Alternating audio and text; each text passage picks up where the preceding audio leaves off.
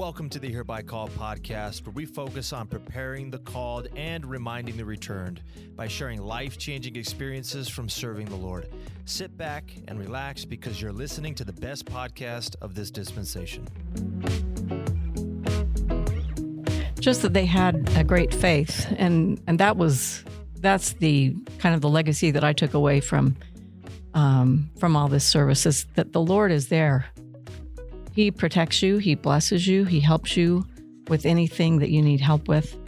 As long as you have faith and ask in faith, you're going to be blessed. Every missionary was an example of faith and diligence and perseverance. Sometimes they get discouraged. Mm-hmm. We'd have to talk to them and help them remember their purpose, but then they would all just get back on the horse and go back on out there. Welcome back to the Hereby Called podcast. I'm your host, Jordan, and sitting alongside me is my co-host and brother-in-law, Zach. Hello. We're excited. We've got the Rowleys here with us. It's been like probably a couple months in the making of getting all the schedules lined up, so we're really excited to have you guys here. And the Rowleys are our first mission president couple to be on the podcast. So what was the official name of the mission you served in? As mission president. Or served over. Yeah, because there's multiple, right? Multiple, yeah. So now they call us mission leaders because they want to be more inclusive. But I was mission president over the Indonesia Jakarta mission, and Robin was mission president companion. And then they transferred us and called us to serve over the Singapore, Malaysia mission. And so we were mission president companion over that. So we actually presided over 2 missions, 5 different countries. So it included a new country called Timor-Leste, dedicated by Elder Holland in 2015. And then when we were called to serve in Singapore and Malaysia, we had the country of Brunei, Singapore, and Malaysia. And that included East Malaysia and West Malaysia. So did your mission split and you got called to a new one, or did you get a phone call saying, oh, hey, we're going to switch you? Yeah, we got transferred. So basically transferred, released from one and called to the other one. Okay. So it's kind of cool. Back up though, when I was 19, I got called to the Southeast Asia mission. And it included Singapore, Malaysia, Indonesia, Brunei, Timor-Leste, all that area, Sri Lanka. So the mission president assignment was over that same area. Okay. So basically, we were returning home. My mission president lived in Singapore, and Robin and I ended up having our mission president office in Singapore. Oh, wow. On the same property. Oh, wow. Yeah. So it's like It's coming home. Yeah, it's a reunion. 40 years later. Yeah. And then in Indonesia, when we were mission presidents there, our mission president office and mission president home, mission leader home, was on the very footprint of where I was 40 years ago. Oh my goodness. Yeah. That's awesome. So let's break this down for a second though. Oh, do you want to say something, sis? You just need to hold it up a little closer. We've talked about what it's like for young men and young women to get mission calls. And now it's an email or they get a letter in the mail. How do you get called to be a mission president? Is it one of those things where you're like, oh, let's go serve a mission? And they're like, you get your mission call. And were you asking to serve as a senior couple? And then they're like, actually. Yeah, like how does it work? What was going on? Do you want me to tackle that one? Okay. You never request. It's kind of the 4 R's of a calling, unwritten order of the church, but we don't request a calling. We don't refuse a calling. We don't retain a calling. It's really up to inspiration and the Lord. As mission president and companion, you don't apply. So a senior couple, if your mom and dad want to go on a mission, they'd get their affairs in order. They'd go in and see the bishop. They'd say, hey, we'd like to go on a senior mission. And the bishop would open a link now. Mm-hmm. And then they'd fill it out and do their medical and all of that. And then they'd have a final interview with the bishop, one with the stake president. You'd go to the missionary department. Your mom and dad would get a call. So that's how senior couples apply and go on a mission. For mission presidents, there is no request. There is no application.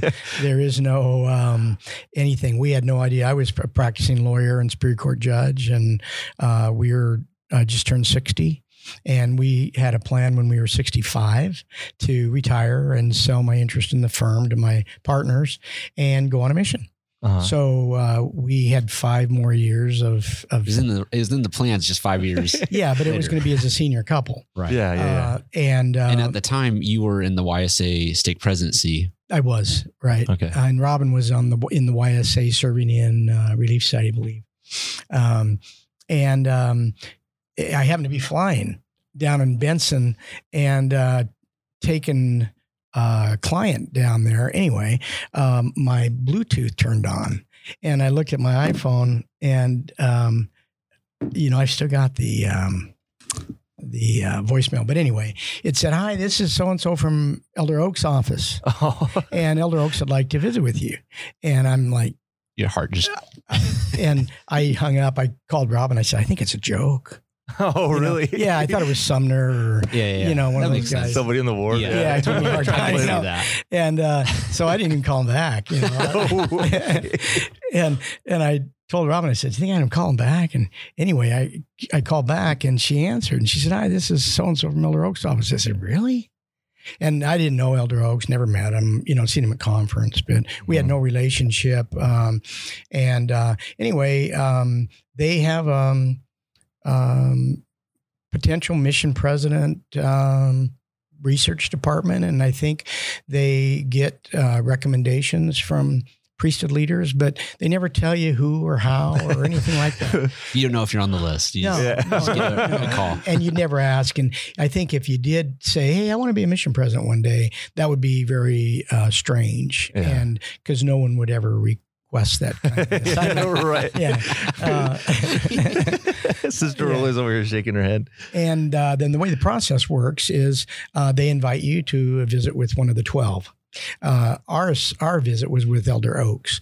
And so we flew up there, and you can now do it on a Zoom call or WebEx or something like that. But we actually went up there, and our kids thought it was really funny because when we go visit, I'm dressed really casual, and we're dressed like this, and we say, "Hey, we'll see you in a couple hours," but anyway, we went into the, we weren't supposed to tell anybody what we were doing. That's why.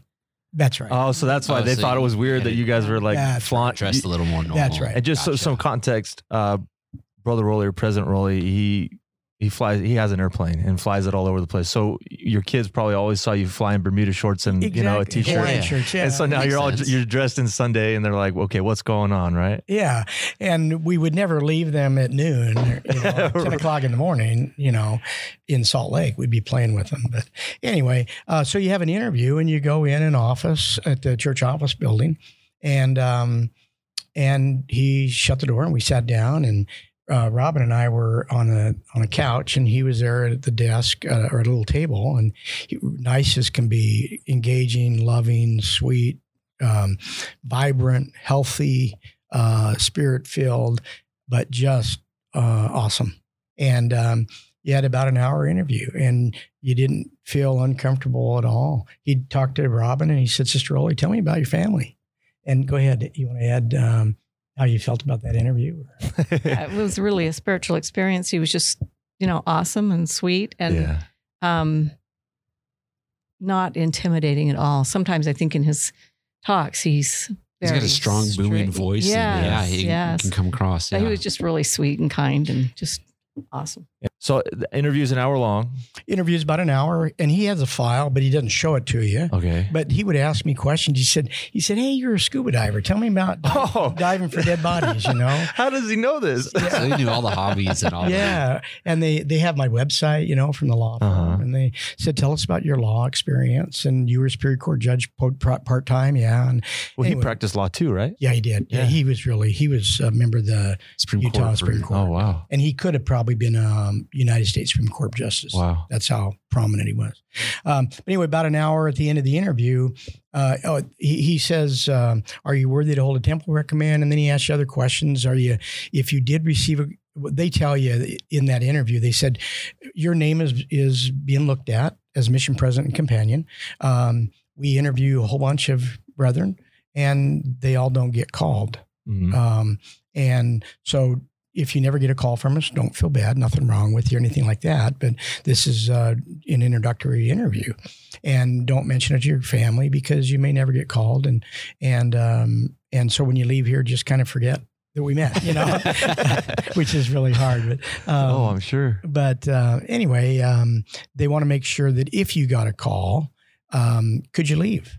Could you leave your family? So they wanted to know about my parents who had passed, her parents had passed, finances. Are you out of debt enough that you could go and leave your profession? And so anyway, really nice interview. And then at the end of the interview, he said, now let's see, what languages do you speak? And I said, well, I speak Spanish. And we talked about Mexico. And he said, but don't you speak some other language? And I said, well, yeah, I speak Indonesian. And he goes, oh. Anyway, so we left. And about, 6 weeks later, we got a call from President Eyring's office. Wow. And they said, President Eyring would like to meet with you on back then they used WebEx or it was a video call. Yeah. And so we said, okay. And by then you kind of had a feeling that something was going on. And President Eyring was in his office. He came in, he sat down, and the day before they had a guy like you, two guys that would join with us on a video call at our house, all remotely. And they'd say, okay, now sit up and raise your computer and shut that window. And, oh, really? Yeah, they wanted the quality of the interview to be real. And so anyway, we did that. And so Sister Rowley and I sat down, and President Eyring comes in, and it was just like we're sitting, 5 feet apart. And he was really loving, engaging, sweet. I'd never met him before. And so the 12 do the interviewing. The recommendations are made to the quorum of the 12, and then the calls are made by the first presidency. Oh, wow. And so President Eyring issued the call. And he had already received the recommendation, and they had approved our names. We didn't know that. And then he said, Brother Rowley, he said, let's get to it. And then he said, we'd like to call you to serve as mission president and in the Indonesia Jakarta mission. And Sister Rowley, we'd like to call you as mission president companion. And will you accept that call? And I looked at Robin and Sister Rowley, and I said, well, and what was your answer, Sister Rowley? My answer was, we already made that decision 40 years ago when we received our endowment and committed to do whatever the Lord asked us to do. So the answer is yes, because we already made that choice. That's awesome. And I told President Eyring, I said, I don't feel worthy or qualified to serve as a mission president. And I believe he said something like, well, that's good because that's what we like to see, rather than someone come in there. Oh, yeah. Like entitlement or whatever. And so I said, sure, President Eyring, if that's the Lord's will and the first presidency has faith and trust in us, we do it. And then he was really funny. He says, wait a minute. He says, you're a lawyer. And I said, yeah. And he said, well, don't you want to know the fine print? And, I'll have my people talk to your people, Yeah. And he had a sheet of paper, and basically it was you leave for 3 years, you can't come home. The church doesn't pay your house payment if you had a payment. They don't pay any debts, that kind of thing. They just say you don't have vacation time where you can travel. 3 years. It's work. It's work. Yeah. And so they just go through a few things like that. So anyway, that's what happened. And then basically that was at the end of the year, 2015. And then they said, don't say anything until this goes through the missionary department, what they call the MEC, Missionary Executive Committee. And then a letter comes out the first part of January, and you get your official call in writing. Now, like you said, they have e-calls. Yeah. Back then you actually got a piece of paper and an email. And then they asked us not to say anything until it came out in the church news, and that comes out in the church news like in January. So from the first meeting to when you were able to tell your kids, or I guess they would have found out potentially through the church news, how much time had passed? 2 months, end of October to 1st of January. So it was relatively quick. Mm-hmm. Yeah. One of the questions I always like to ask missionaries when they get their call is, what were your thoughts? So President Rowley, we kind of talked about, you were going home. This was a reunion for you. You had served here before. This probably exciting. Oh, I'm sure you were flood of memories trying so hard not to like jump up and down. Right? Were you excited to go back, or because I'm sure there were kind of tough conditions there as well when you had served, I imagine. Yeah, a little bit about the background. It's Indonesia has 260 million people, and you'll see in the pictures, but it's one of the most densely populated and poor countries in the world, predominantly Muslim, 75-80% Muslim. So you can't proselyte like you would normally think. You can't teach about Christ like you would normally do. You have restrictions from the government on where and how you travel and all of that. And then the food and the living conditions, and it's a really, really tough environment. 90 degrees, 90% humidity, rains every day. You sweat all the time. Food is very poor. Our missionaries didn't have air conditioning, no toilets, no toilet paper, no showers. No hot water. That's what I thought would be hard. Even though it's a hard, it's a hot place. Yeah. I would still want to have hot water when I had to wash my hair. We have sisters had long, beautiful hair. Somehow, without a shower, they managed to wash their hair in a bucket of water, cold water. Oh, wow. So, now, for mission leaders, we have an apartment. Yeah. I had hot water. we had hot water. For sure. Right. I had a shower. I had toilet paper. We had a nice place to So live. usually when a young man or young woman gets their call, the first thing they do when everybody leaves is they go and Google, right? Mm-hmm. So you had already been there. So were you briefing Robin on like, okay, this is what it's going to be like? Or were you over there? Robin, what were your thoughts on everything? Well, I don't think we mentioned this before, but we knew each other before his mission. So okay. I had letters every week from his mission, and I had pictures, and I knew a lot about the mission. Okay. Just from, secondhand from him serving there. But I'd also heard, what he just described about the conditions there. So I was a little hesitant about going there because I knew it wasn't going to be what I was used to, obviously. And until you really get there, you can never really understand what things are like. But it was a big culture shock for me to go there, even though I felt pretty prepared. When you're walking down the street and you see 4 cats that are just lying there with 3 rats jumping over the top of them. Yeah. And the rats are bigger than the cats, and the cats are afraid of the rats.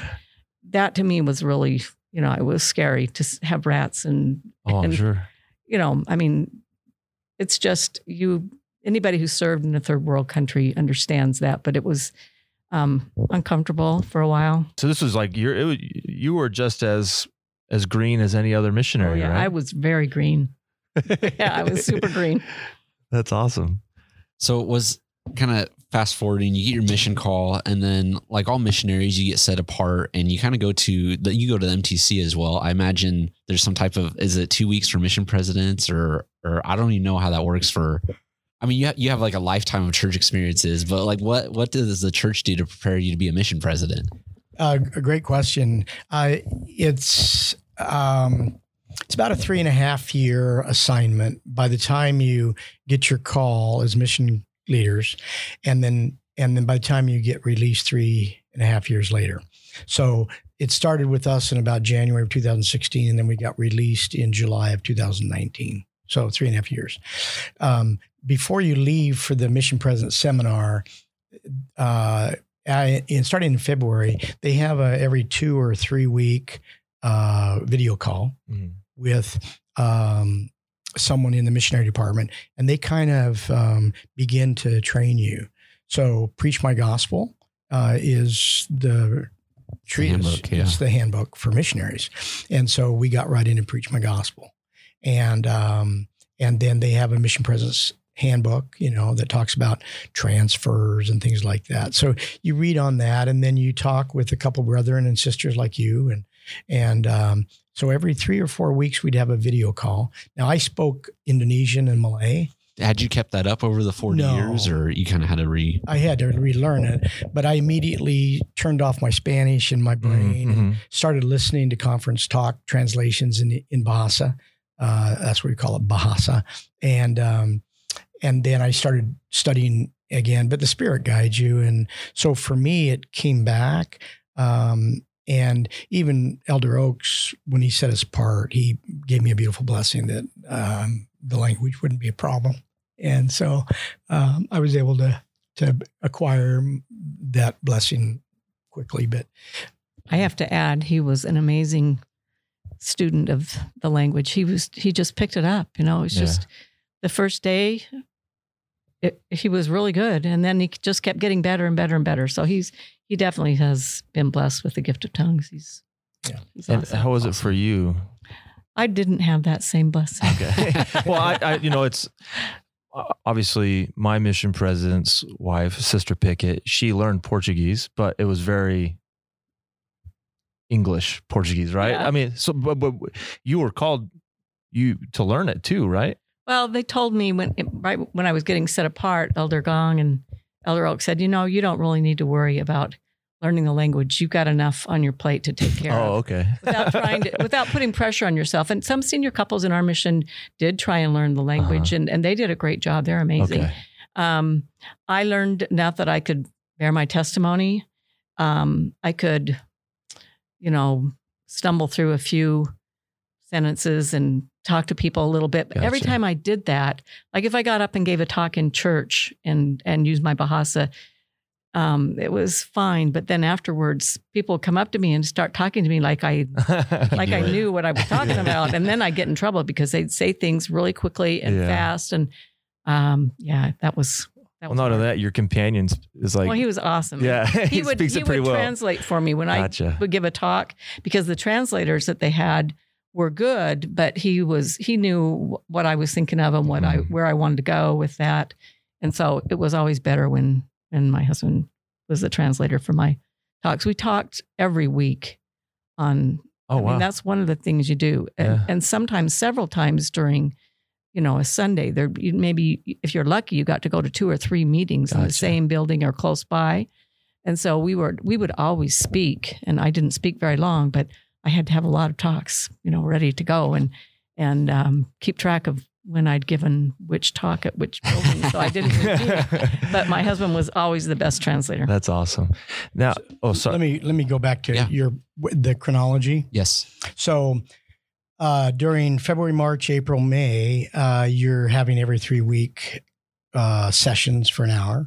And then the outgoing mission president is given permission to then call you. So President Donald was our predecessor. They'd call us and they'd say, hey, let's talk about mission, And so you get a little bit of preparatory time there. Sister Donald, the mission president companion, would talk to Robin, like, what kind of dresses do you bring? And what kind of shoes do you bring? And what about, do I need hair shampoo or, And also, because I was going to be the mission nurse, she'd kind of clue me in on what her responsibilities were, as because we were over any kind of health issues with the missionaries. Gotcha. That was a big challenge, but she kind of prepped me for that. So for about 3 months, February, March, April, May, or March, April, May, June, you had maybe 4 or 5 hour-and-a-half sessions with the missionary department and 2 or 3 hour conferences with the outgoing mission president. And then you report to Salt Lake. And when we report to Salt Lake, you then get set apart. The mission president seminar, by the way, is only 3 days. For senior couples, you're right, Jordan, it's 2 weeks or something like that. Gotcha. And you spend 1 week in Preach My Gospel and then 1 week in your specialty. And we might talk about that for senior couples, but like MLS, mission member leader support, or public affairs. Yeah. But 3 days. And so right before we went into the MTC in Provo, I got set apart in Elder Oaks' office by Elder Oaks. And Robin got set apart by Elder Gong. He was a member of the 70 at the time. And then you're set apart as full-time missionaries. And so we're full-time missionaries just like you were. Mm-hmm. The mission president, we receive priesthood keys. Okay. So you actually hold priesthood keys over all the missionary work in your assigned area and over the branches and the districts. So in Jakarta, for instance, there was a stake. And so I didn't hold priesthood keys for the stake presidency or the high council. So they manage it just like the church you see here. In Malaysia, we had 6 districts, no stakes, and 32 branches. And so I would do all of the callings for the district presidencies, the branch presidents, I would have to approve. I've got a list I can go over with you, but signing patriarchal blessing recommends if they were going to go out of the country. Stakes, branches, and districts don't have patriarchs. Anyway, you're given priesthood keys over all of that. Matters affecting membership worthiness in the church went to the stake president. To the mission president in a district. Gotcha. And so I handled those as well. So anyway, we got priesthood keys, and then we went 3 days, June 25th to 6th, 7th. And then we flew over to Asia.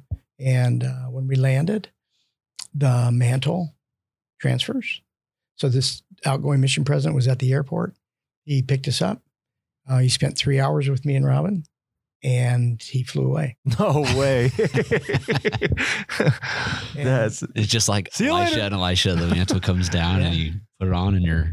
Yeah. Wow. And I'd like to hear from Sister Roy how you felt when they left.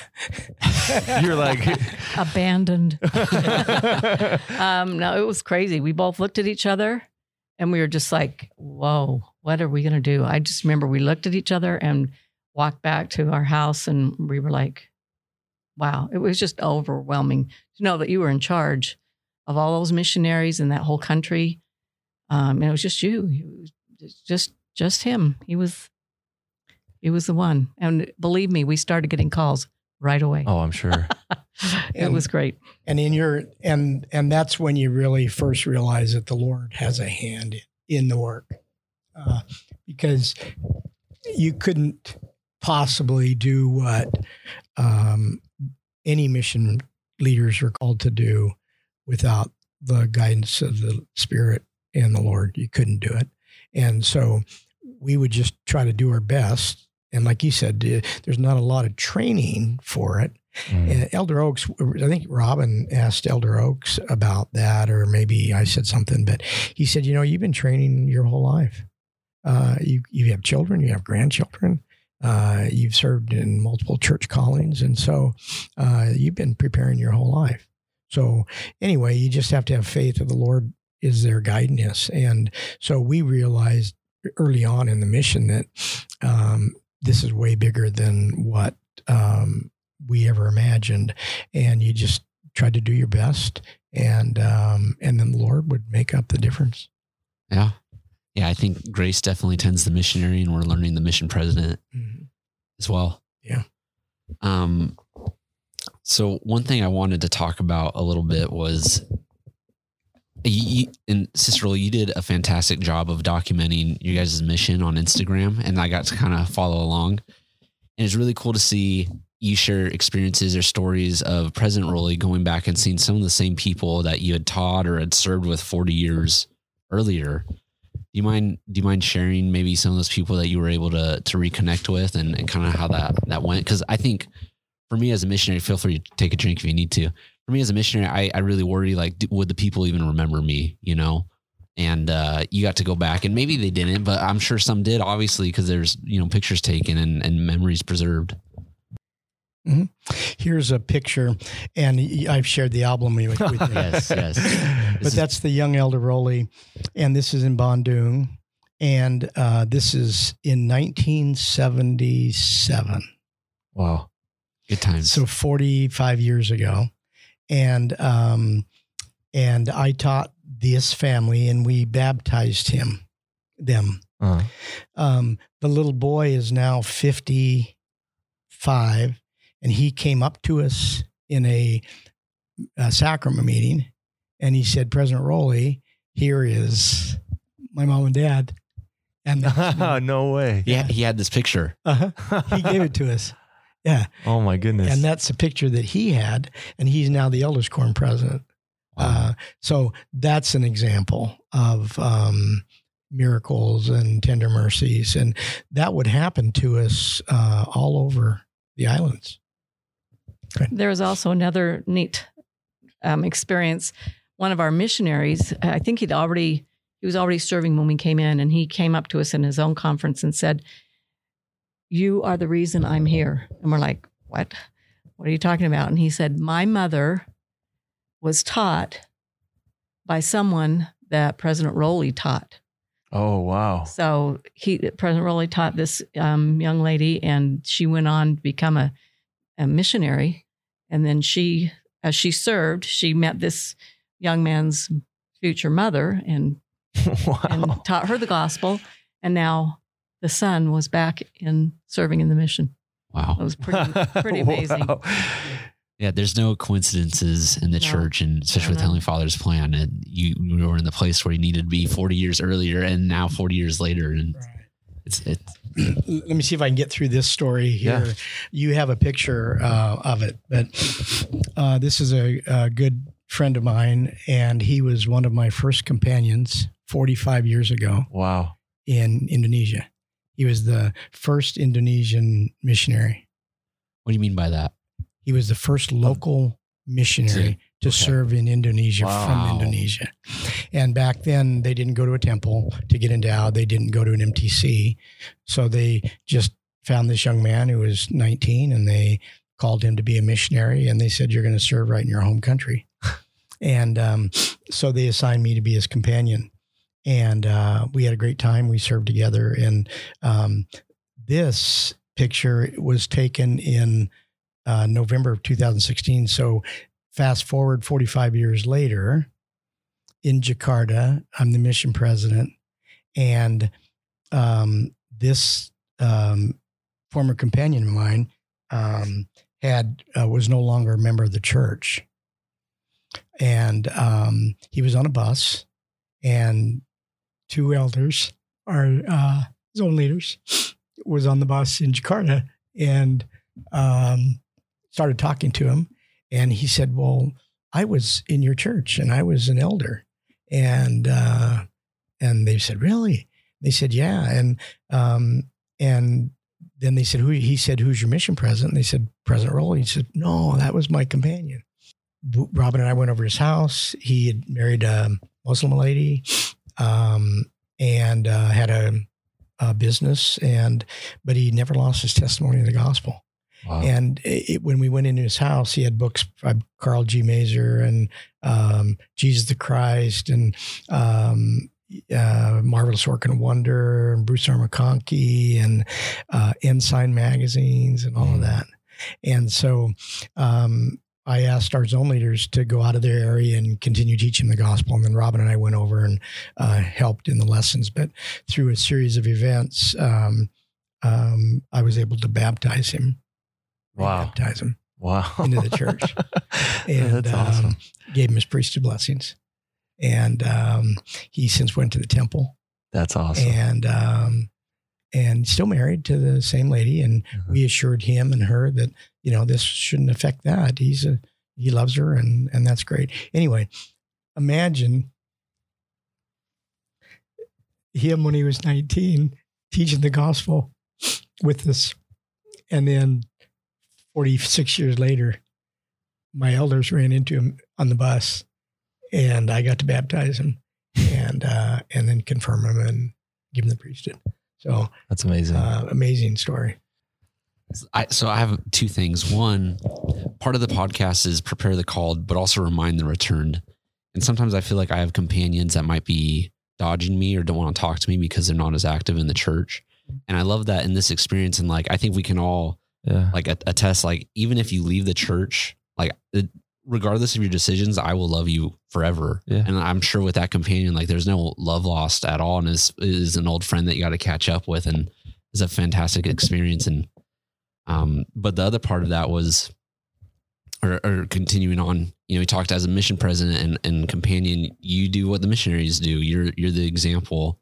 What was contacting like in a country where, you know, there was restrictions? And at least I know, having read Preach My Gospel, if ever you taught someone that was of the Islamic faith, you'd have to go to the mission president before for the, you know, baptismal interview and all that. Were you interviewing people all the time, or like, yeah, tell us.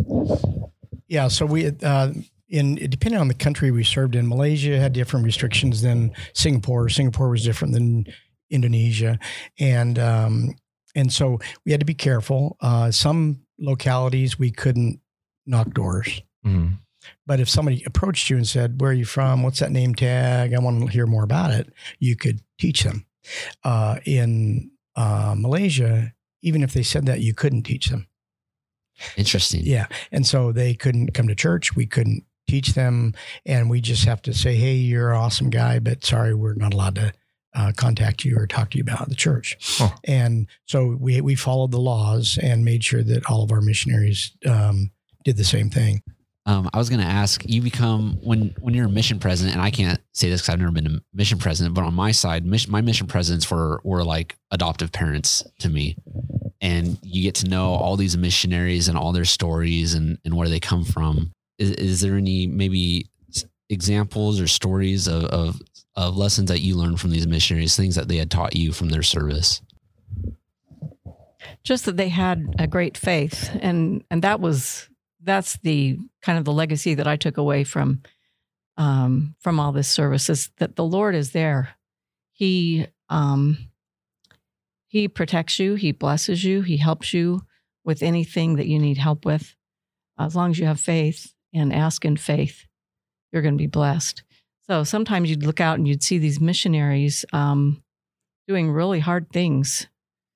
And I would just wonder, how are they able to do this? It was a hot and sweaty place. I felt dehydrated all the time. And I would they had this stuff called Pocari Sweat. Is that what it was called? And it's like Gatorade, only a lot better than Gatorade. Anyway, you drink that stuff just to survive. And yet these missionaries are out there doing a lot harder things than I ever had to do. But they're just faithful and strong. So I couldn't point out one specific example, but every missionary was an example of faith and diligence and perseverance. Sometimes they'd get discouraged. Mm-hmm. We'd have to talk to them and help them remember their purpose. But then they would all just get back on the horse and go back on out there. I dealt a lot with people who were ill. And so I guess that would be one of the examples of faith. Is just, even though, they were scared, they were away from home, they were really ill to be talking to me. They'd have to be pretty sick, and they'd have to go to these hospitals that were very scary, frankly. Sometimes I would just try to do anything to avoid sending them to the hospital, because that was not a great place to be.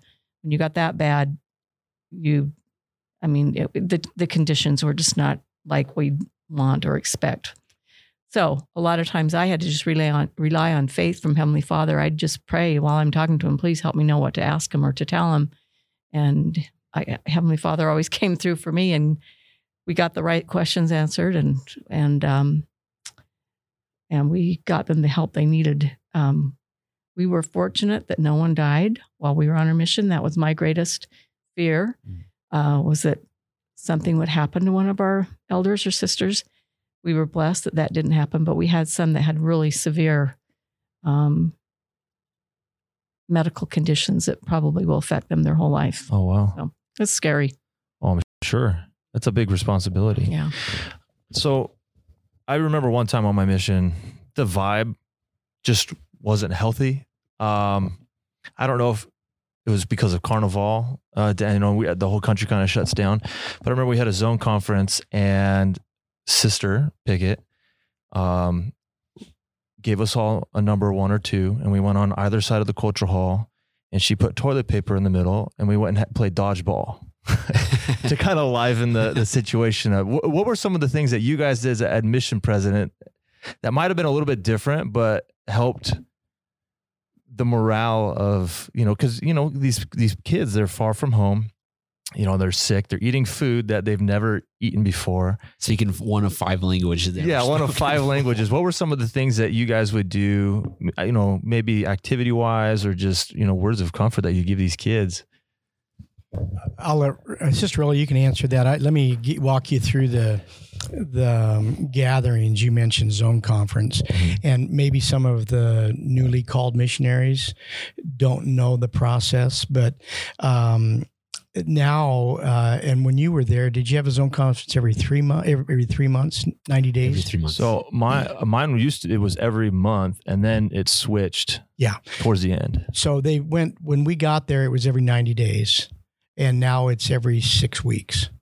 Okay. So every transfer, you'd have a Zone Conference. And so you'd have zones, and we didn't bring all the missionaries together, but you would go out to them and meet with, the East Zone, the Central Zone, and the West Zone kind of a thing. And then in addition to the zone conferences, the missionaries in their district, so that's say 4 elders and 2 sisters, or 8 or 10 elders and sisters would meet once a week for a district meeting, right? You did that. And then Sister Rowley and I, every transfer, would go out to the missionaries, and then I would interview every missionary. And while I was interviewing every missionary, either during a zone conference or during a transfer, Sister Rowley would take care of any health issues, visit with the sisters on any of their sister issues, would visit with, would teach them.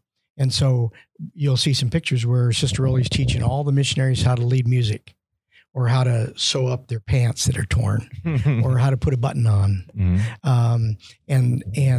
So we would try to use opportunities like that. And then the dodgeball example, we would usually do a sports activity where we do something just to, break it up a little bit. It up a little bit. And they look forward to that. And missionaries love to eat. Yeah. Yes. And Sister Rowley was always overseeing the food. And so when the missionaries came in, they ate very well. Lots of food and lots of dessert, and we didn't have a lot of weight problems in the mission because everybody's riding bikes and they're working so hard, and so we could feed them pretty good during that. We had donuts at every zone conference and every MLC. We always had donuts. That was our break food. Yeah. Tell them what MLC is. Oh, Mission Leadership Council. Gotcha. But we'd always have. That's what I remember about Indonesia is they loved donuts, and they would deliver them on a motorcycle, stacked high. Order lots of donuts. So what is it? There's Bosa Donuts here in Arizona, and they're Indonesian. I don't know if you knew that. I can't remember is that right? I asked them once, and they said they're Indonesian. Do they just like donuts in Indonesia? They love. I think it's because Dutch people settled there. Oh, that makes sense. And that's probably the influence is the Dutch and the. So every zone conference, or I don't know what did you call it? Some MLC. You have just donuts. We always had donuts. We had avocado donuts. Yeah. We have. We didn't order the green tea donuts. That's. They have a million different kinds of donuts. Goodness, I'm sure. Crazy. It's really crazy. A fun food example is Indonesia and Malaysia and Singapore. Pretty much rice, chicken. That kind of thing, vegetables, tofu. But there's not a Subway in Indonesia or East or West Malaysia. Subway sandwich. Oh, okay. I was like, oh. And so when you come to Singapore, the Subway sandwich shop was just a block from the mission office. And so we spent thousands and thousands of dollars at Subway. And, you wouldn't think Subway would be, Subway sandwiches would be the rave, but everybody craved a little piece of home, man. A little piece of Subway sandwich, And no donuts were served in Singapore. we were healthy over there. Yeah. Yeah, they didn't ride bikes. So health is important. I wanted to get back, Jordan, to your question about friends that have come home from the mission and maybe lost their way a little bit. Yeah.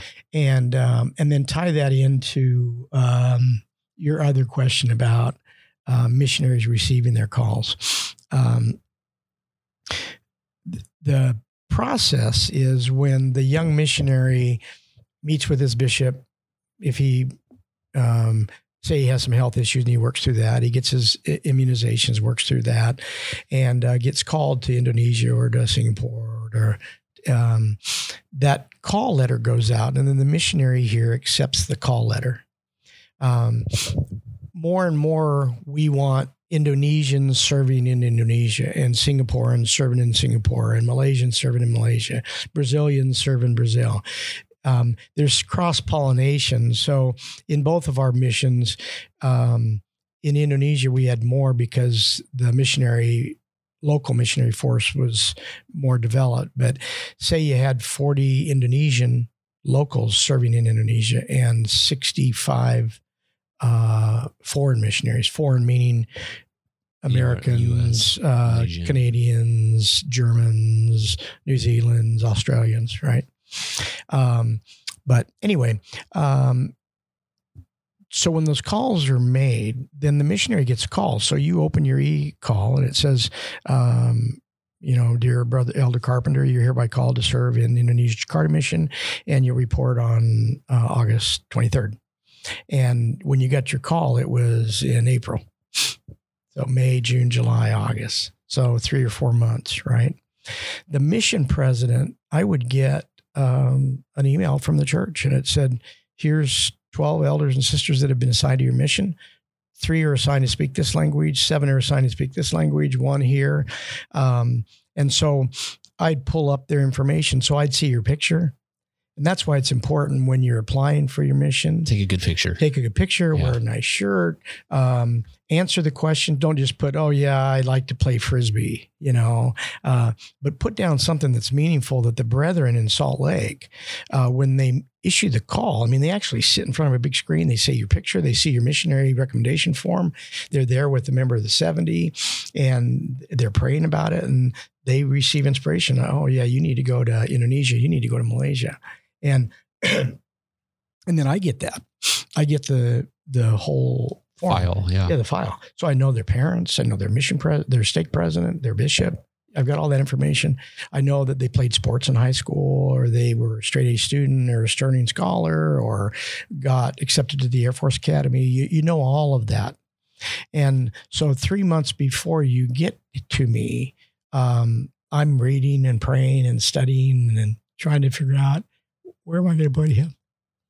And because you want the first experience in the mission to be very impactful. It sets the culture for the missionary, and it sets his course for his entire mission. So that's really important. And so you would do that. But every single missionary was different. So there was nobody that was the same. And so some were good leaders and some were not. Some were could look you in the eye, and some had difficulty with it. Some could speak coherently, and then some were very timid. Some they didn't speak the language well, and some did. And some were athletic, and some were kind of, overweight. Anyway, everything you could imagine, they were different. And that's the Lord's plan, And so when you go on your mission, you'll be different than the other missionaries, but you have a common cause, and that's to invite others to come into Christ. And so we all work towards that end. And we're not trying to turn everybody into robot missionaries that all say the same thing and do the same thing. It's all led by the Lord and the Spirit. And convert baptisms are very important. One of our mottos, one of our mission purposes was to teach repentance and baptize converts. But more important than convert baptisms, more important than reactivating less actives, more important than building the kingdom or establishing the church in an island in Indonesia. The most important was our missionaries. And that's the beauty of the missionary program is that if you all serve missions and then you come home, you've been endowed, you find a sweetheart, you get married in the temple, you become a leader in the church, you have children, and then we have second, third, fourth, multi-generational families that serve missions. That's the miracle of missionary work. And if we continue to do that, as we continue to do that, it's the lifeblood of the church. And so to us, that became very clear that our highest priority was the success of the missionary and to help him or her have a great experience and return home different than they'd ever been, with testimony of the Book of Mormon and testimony of the Atonement. Today, Robin and I listened to a Zoom missionary that got home from his mission yesterday up in Logan, and he served with us. And when we got him 2 years ago and when he got released, totally different. Remember when you got home or when you got home? Your parents are like, wow, what they do with Zach? Yeah. What they do with Jordan? Me especially. No, I think it's important to hear. I'll speak for myself.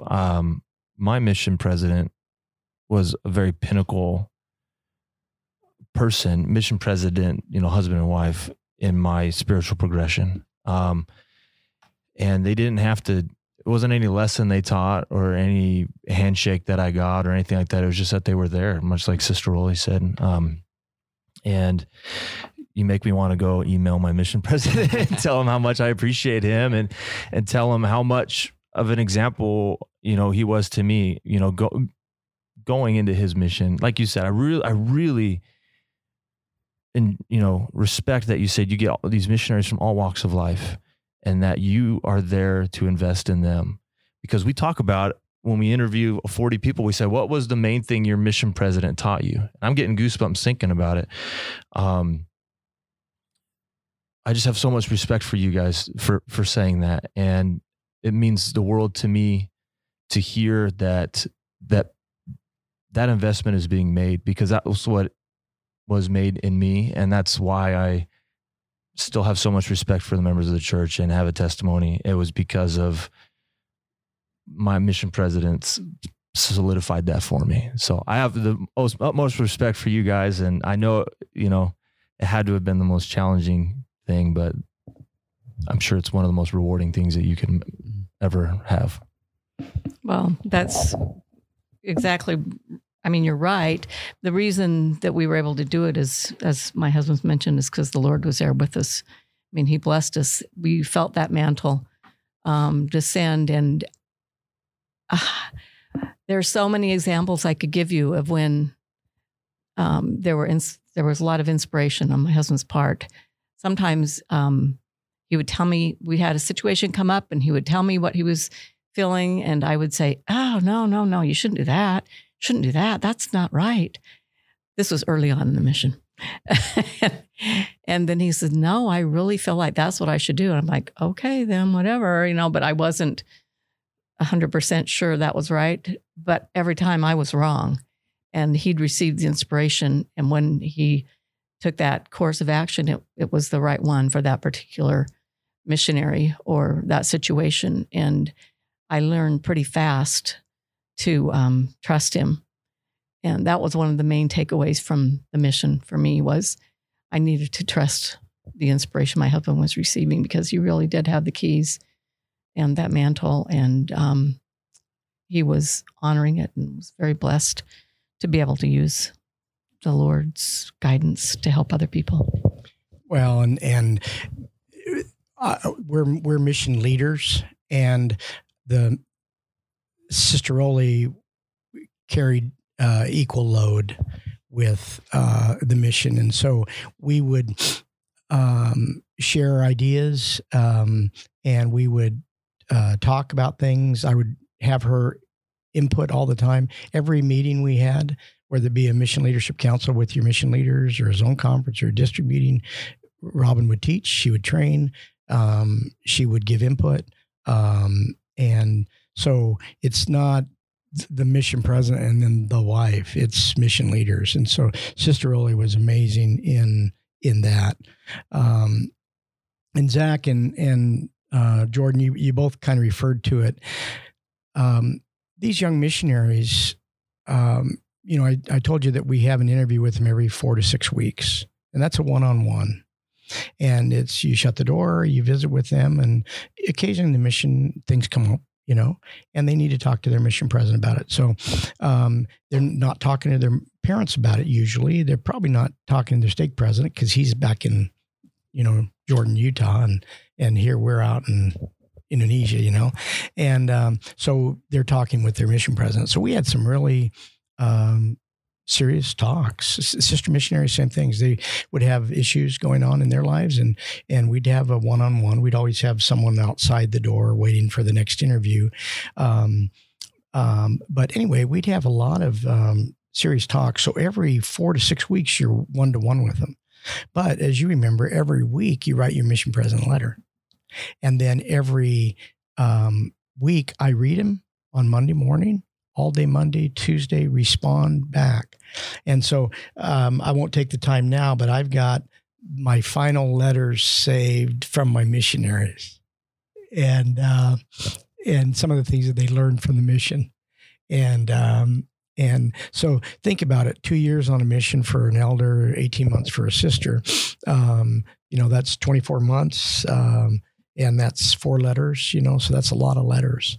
So you and I are having an intimate letter back and forth every week and an interview every 4 to 6 weeks and phone calls once or twice every week or two. And so, your success is, I'm sure you got to know them very well. You do. Yeah. And so that's why now Robin and I, even still, we go to their weddings, their sealings, mission reunions. You probably saw a couple of pictures on Facebook or Instagram on that. And we've got 14 missionaries coming down in a couple of weeks to spend time with us. And anyway, they're our friends and our missionaries. Yeah, they're like extended family now. Yeah. That's so awesome. They say once you're missionary, always your missionary. Once you're mission president, always your mission president, kind of a thing. So now they've been home for a year or 2 or 3, and they'll call me and they'll say, hey, I'm thinking about going to law school, or I'm thinking about going to medical school, or I'm having issues about this girl I'm dating. And we have all the same kind of discussions that we had when we were in the mission field. So that's kind of cool. That's fun. I was going to ask, you got to serve you've been married. You celebrated your 40th anniversary on your mission. I saw that on the Instagram. Again, you did a great job of documenting. I really enjoyed looking at the I did at least for the first 18 months. Then went out the window. Well, that's when we had our first kid, so I was busy too. Oh, okay. But anyways, you've known each other for 40 years, but then you serve, mission president and companion for those 3 years. What did you learn about each other in those 3 years that you didn't know before, even though you'd been married for 40 years? I learned how much my husband loves Indonesian food. He said the food wasn't that great, but he loves it. He loves the spicy stuff. He could eat it even in the dirtiest of places. It didn't bother him that things were dirty and filthy. I, on the other hand, could not do that. So, I learned that about him. What else? What did you learn about me? Don't make it too mushy or I'll cry. Robin was great. Let me show you here a map of our missions. And so this is like an eighth of the world that you're pointing at right now. It is. In fact, the Asia area, which we were assigned to, has half of the world's population. And members of the church are probably 0.0001. So this area of the world is just as culturally shocking as you can from the Mesa bubble. Right. And the missionary work to be done in the Asia area is... The field's white. The Asia area includes like India and Indonesia, Thailand, Vietnam, Cambodia, Burma, Hong Kong. Philippines are carved out now in a separate area. But it's growing crazy out there too. Really is. Yeah. So the white here is all of Indonesia. And even the island of Borneo is split in half, and Malaysia is one mission and Borneo, Indonesia is the other mission. But these islands, we have members all the way up here in Sulawesi and Manado. Up here in Sumatra, we have members up here in Medan. We go all the way up to Penang on the Thai border. We go all the way up here to Sabah in East Malaysia. Here we had 13 different sultans in Malaysia with 13 different governments, 13 different regulations. And Sister Rowley and I were either stationed in Singapore or in Jakarta. So imagine this, for 3 years, every Thursday you get on an airplane and you fly somewhere. And then every Sunday or Monday you get on an airplane and you return back to the mission office. And there's 52 weeks in a year. And so for 3 years, so that's 150 flights that Sister Rowley and I went on. So you'd go to an airport, 2 or 3 hours in a car to get to the airport, 2 or 3 hours at the airport. Then you get on an airplane, 2 or 3 hour flight. Then you go do your work and then you come back. So what I learned from Sister Rowley is she's a pretty hardy traveler. And that reminded me, what I just remember, I mean, this is a huge area. And when he said we'd get on the plane on Thursday, that's to go out and, you know, meet the members and meet the missionaries, work with the members and missionaries. One thing I learned that I didn't know before, my husband walks extremely fast. I'm always trailing behind him with my carry-on, trying to catch up to him because he's, you know, he's in a hurry. Still walking with the dumbbell and the... Yeah. He wants to get there and get started. He's just very excited and happy to serve. And he shows that by the way he walks. He doesn't like it when people walk slowly. It bothers him. Places to go. So 150 airplane flights, 300,000 miles. If you were to spread this over to where the end of Indonesia is, it's like going from California to New York. And then from and you're making that flight. Geographically, I mean, that's how big. So you're doing that quite a bit. Huh? Yeah, it's a 3-hour flight from Jakarta up to. It's 4 hours, to Manado. Manado. Wow. 4 hours from that right there is like to New York. This is Papua, which is even further. One thing we haven't asked yet. So as a mission president, you're not supposed to come back, but y'all have kids and life goes on. Grandkids are, I'm sure, born and, you know, events happen. How was that for you guys as parents to kind of not necessarily be distant, but not be present in some of those situations? Yeah, it was really hard. We had one baby born right before we left, so we knew her for like 2 weeks. Then we had 3 others that were born while we were serving, and we weren't there for those births. It was hard. It was really hard. We were fortunate. All of our kids did come to visit us. Oh, okay. So they didn't bring all the grandkids, but we did get to see all the kids. So we felt really blessed that they would make that sacrifice. But that was the sacrifice for me, was to not be with our kids. The rest of it was hard, but the real sacrifice was not to be with your family. Thank goodness for FaceTime. Yeah. Yeah. Well, and like it says in the scriptures in D&C 31, you know, open your mouths and invite others to come into Christ and your family shall live. And so we know that our family was blessed by our service, whether it be physically, mentally, spiritually, emotionally, but they were greatly blessed. And then we live on a schedule. And so you schedule, I think it was every Sunday night or Monday night, we'd have back then it was Skype or FaceTime call, but we'd have a call with the kids and they'd call Robin flat screen. I was flat grandma. Flat grandma. Oh yeah. Flat, you know,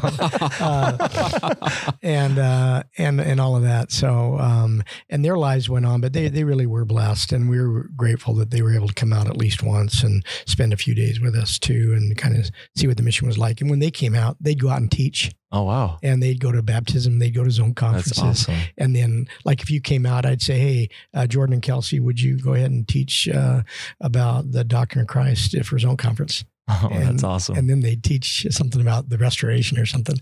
Anyway, so that was fun. You put them to work. Yeah.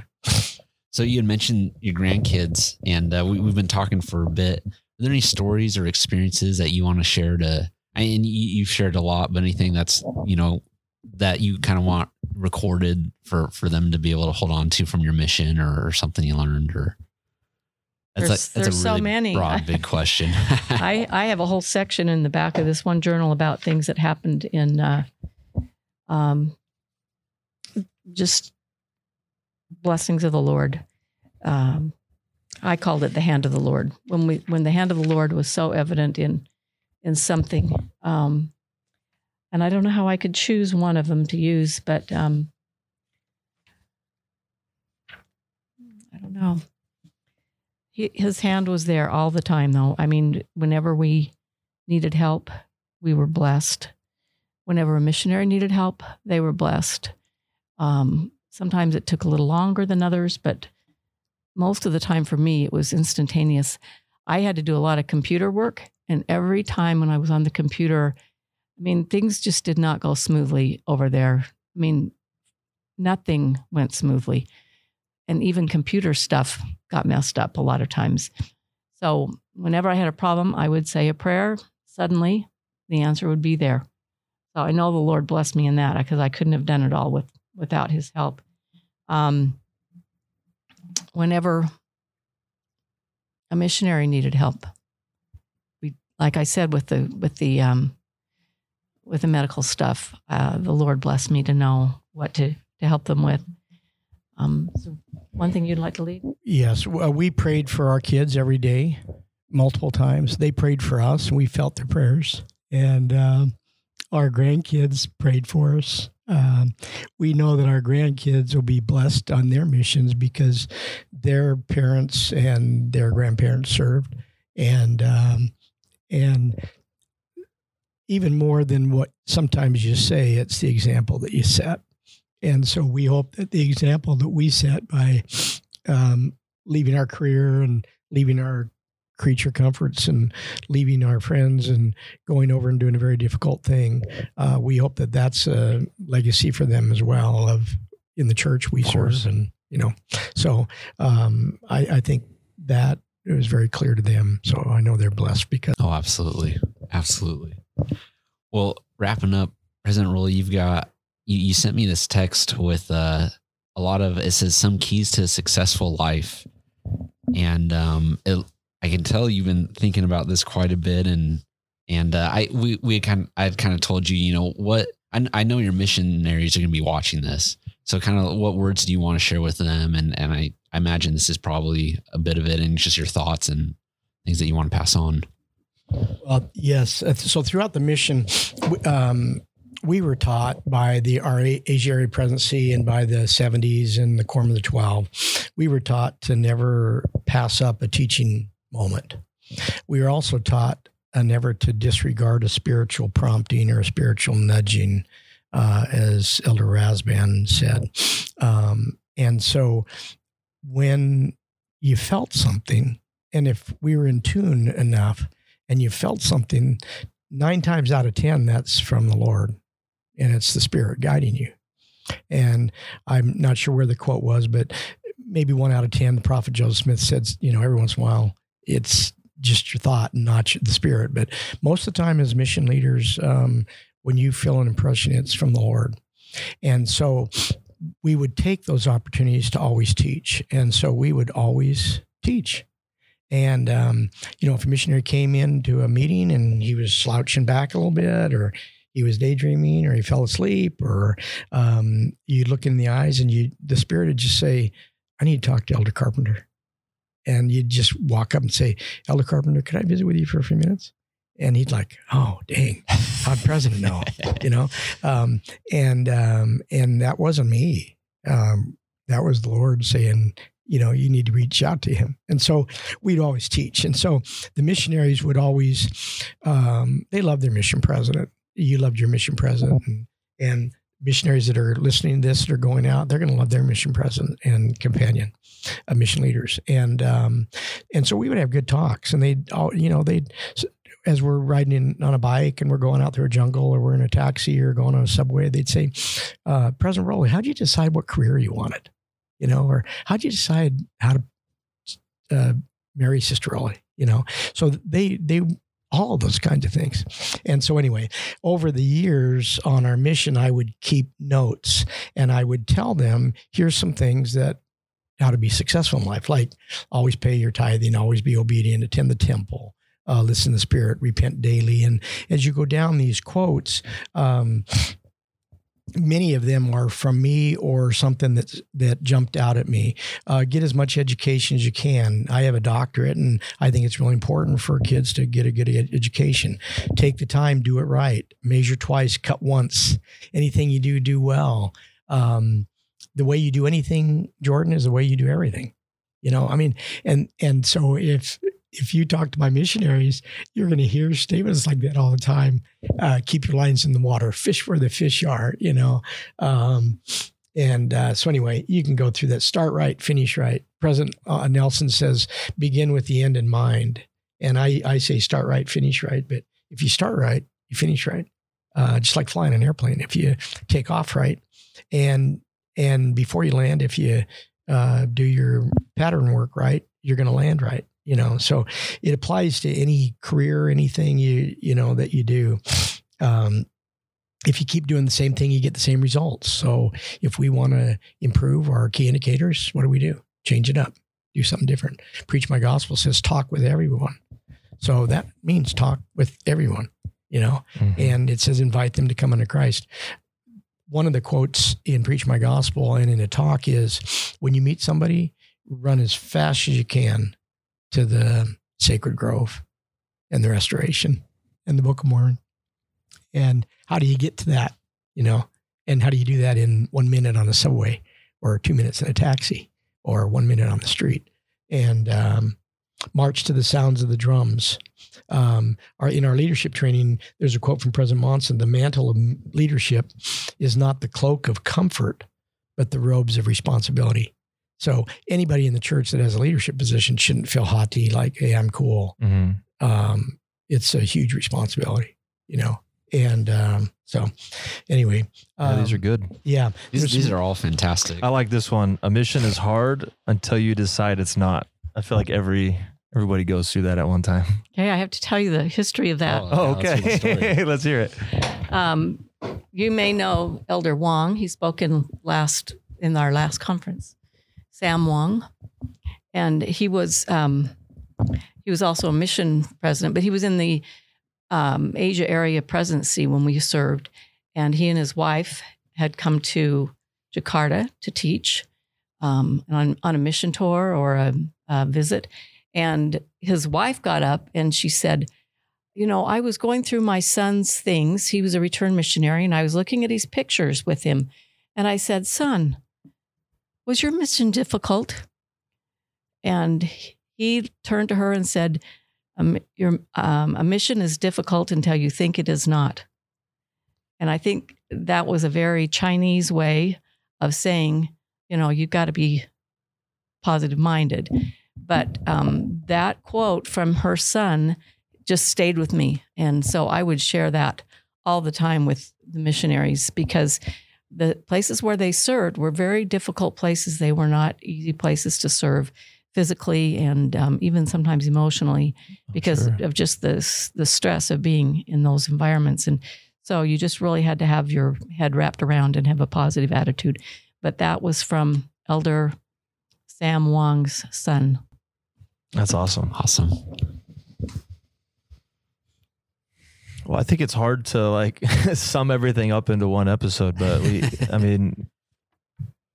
I can't thank you guys enough for coming on here and shedding, the aspect of a mission president.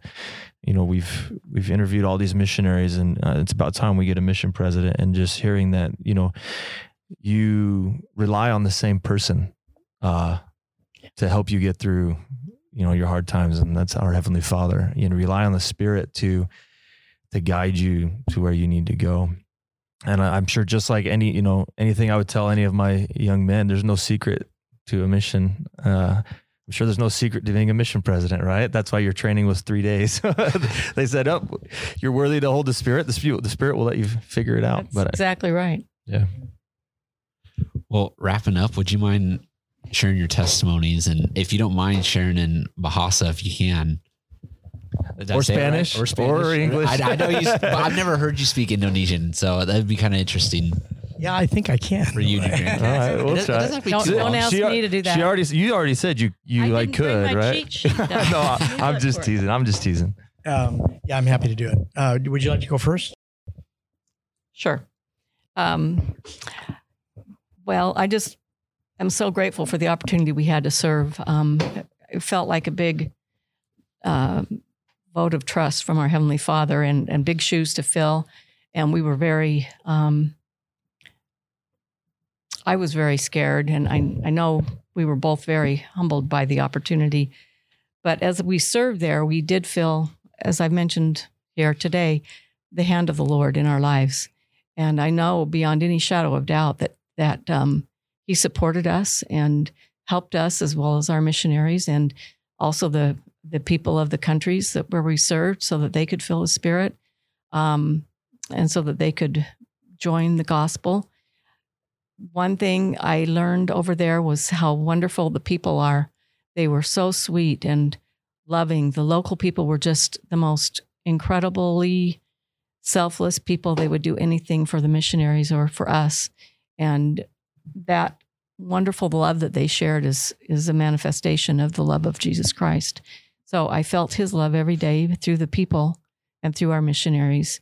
And I know the gospel's true. I know that Jesus Christ is our Savior, that we can repent and come unto Him, and that we can be guided and directed through the Spirit. If we do what our Heavenly Father asks us to do, the plan of salvation is real. And I'm so thankful for the prophet Joseph Smith and all he did to restore the gospel to the earth. I love the Book of Mormon. I learned to love it even more because we studied it all the time. And as I continue to study it, I recognize it as the guiding direction in my life, along with all the other scriptures and the living words of the prophets. I'm so grateful for my husband and that we were able to serve together. I love him very much, and he was very inspirational to me and supportive, and it was a wonderful experience. And I just know that the gospel is true through all these wonderful experiences that we've had.